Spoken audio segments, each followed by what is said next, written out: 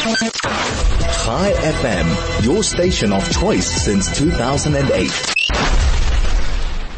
But we are going to continue with interesting conversations here on the DL Link Show on 101.9 High FM, because we're going to be talking about something really a lot more serious.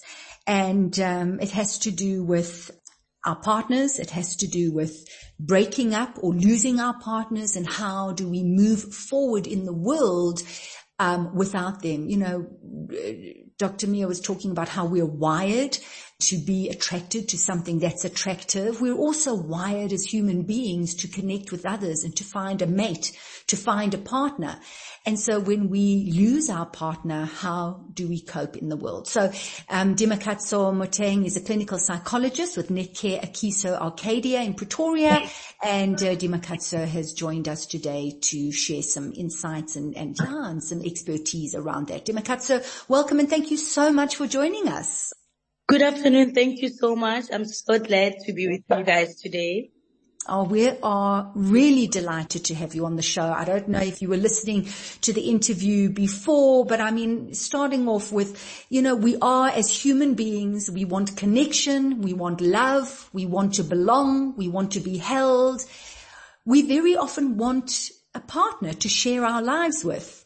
And so to lose a partner can be an incredibly difficult thing, a traumatic thing. It can, some of us freeze in that state and are never able to move forward. So maybe we can just start off speaking to that, Dimakatso, because there are some people who choose not to share their lives with someone else. So let's talk about the dynamic of sharing your life with a person, having a partner, having someone to love. So I think that process is, you know, when someone loved one passed on, there's that shock. You know, we don't think about that one day we will lose each other. We don't even prepare our mind. Yeah. And I think also to touch on that, I want to help listeners to say loss is not about people who just passed on, but loss, a breakup is a loss. You know, divorce is a loss. And I think it's something that when we explain to patients, they don't see that actually, I don't think that's a loss, Dima. I'm like, but you are dealing with grief and loss because you expected this person to be in your life forever. You know, when you were starting that relationship, you did not think that one day you guys will separate.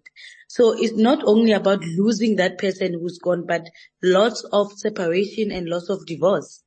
You know, and those are the things that can really frustrate people, and they can't come back and start dating and moving on with their life because they never thought that this will happen. Yeah. So that's so interesting. So dealing with losing a partner, whether you lose them as in a divorce or a breakup, or you lose them because they've passed, are you saying that you go through those same stages, like the same stages of grief, when you lose a partner who passes as when you break up? Yes. So the first stage also, like that's the denial stage. So when a person is passed on, you don't want to believe, you know, especially when it's accident, you know, and it's sudden to a point that you never saw this person being sick. You know, you just left in the morning, you said your goodbyes, you were going to work, and then while you were at work, you get a call that this person is normal. So there's that denial and the shock to say, but I was with this person and this person was healthy. So what really happened? So that denial as well, it is something that patients do experience. But when you separate, someone will just come back from home and you guys, you thinking you guys are happy. You thinking you are in a better space. And someone comes and tells you and give you a bombshell and say, I'm not happy anymore. I think this relationship is not for me anymore. Or I think we need to separate and divorce because I'm not happy in this marriage anymore. And sometimes the signs are there. We are in denial about it. We don't want to see them. We are hoping that things will get better. And the person get to a point where they choose themselves and they realize that this marriage or this relationship or this friendship is not for me anymore. So that denial, you know, the shock, the fear, it comes. And we all experience the same stages, but it's just different types of the loss that one can experience. I hear you. Thanks, Dimakatso. We're going to take a quick break. Perhaps after the break, you can explain those stages that we go through after losing a partner. So we'll be right back. Please stay with us. High FM, 101.9 megahertz of life. Well, thank you for joining us. This is the Dealing Show on 101.9 High FM. I'm Nikki Seberini, thoroughly enjoying my time with you, with our guests today. I always like to remind you that you can listen to past shows or this show if you have to tune out for a while. Just tomorrow go to the High FM website. And then there's a little tab, click on podcasts, and then click on the day, which is Thursday, and live links. And then you'll be able to get this show and past shows as well. I have Dimakatso Motiang, who is a clinical psychologist with Netcare Akeso Arcadia in Pretoria. We're talking about learning to live without your partner. Perhaps your partner has passed, or you have broken up, got divorced, and how do you navigate your way through that? So just before the break, Dimakatso was talking about these stages of grief. You spoke about denial being the first one, Dimakatso, but perhaps you can just go through those stages for us. Yes. Oh, so the second stage now, so after you realize that this person is gone, after you realize that the partner is dead, you're no longer coming back, or this person really, really wants to separate and divorce with you, there's that anger. You become angry with yourself. You feel like, maybe I could have done something. Maybe I failed this person. You are angry with your higher power. You are angry with them. How could they leave you? How could they not fight? How could they not fight for the relationship, for the marriage? So there's that frustration and anger, that an individual goes through. And the irritation and anxiety to say, how could I live my life without this person? Because you have attuned your needs. You have attuned your mind to say, I'm always with this person. This person is my partner. This person is my friend. And now the person is no longer there in my life. So the person, you get so confused to say, how am I going to start my life without this person? So you are fuming. There's a lot of rage and anger to say, how dare does this person do this? Why are they not fighting for us? Why are they not fighting for the relationship? Or why are they not fighting for their life? And why can't they come back to life? Because they know that I can't survive this world without them. And the other stage is the bargaining. This is where the patient or the person is struggling to find the meaning. You sometimes you acknowledge that the person is gone, and sometimes you don't acknowledge. It's the pull and push process. You are still bargaining with yourself to say, should I really accept that this person is gone? Or should I really let go of this relationship? Should I really let go of the hope that one day, we will be better? So you are struggling to find the meaning. There's no meaning that you are trying to attach yourself with to say, maybe there are reasons why this person is gone. Or maybe they were in pain, so they had to let go, and they had to, go over and cross over in life. But you realize to say, you find it very hard, even though you're trying to reach out to people. You tell your story, but it doesn't make sense. And this is the most confusing stage, because either you will go back to the denial, or you will go forward and accept. So this is a very critical stage where, individuals is trying to find that meaning, but they are really, really struggling to do so. Yeah?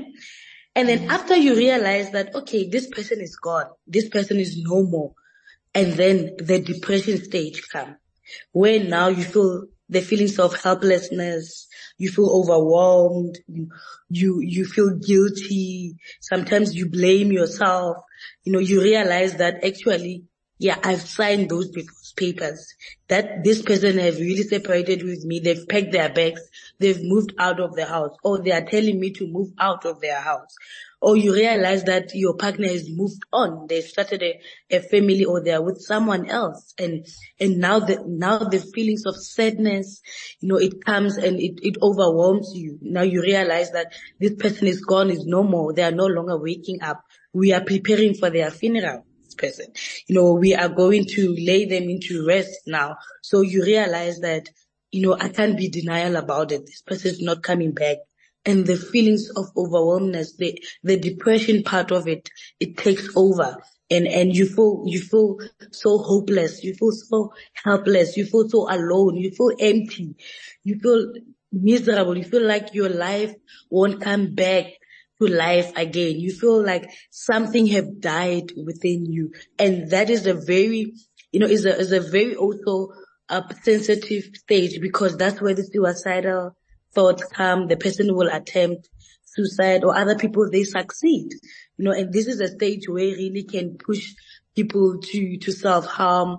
Other people, they can be addicted to alcohol, or any form of drugs or substance. And this can really push people to the edge and where they can lose their life.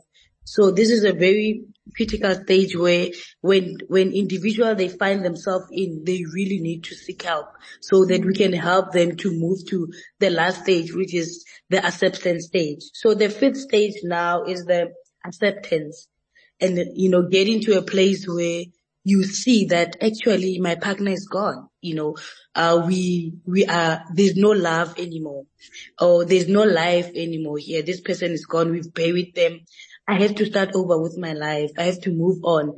I have to find a way, a new plan in place to move on. And I have to explore options of healing and realize that, this person is not coming back. And for you to get to that stage is really, really, really hard, Nikki. Is really frustrating. Is sad.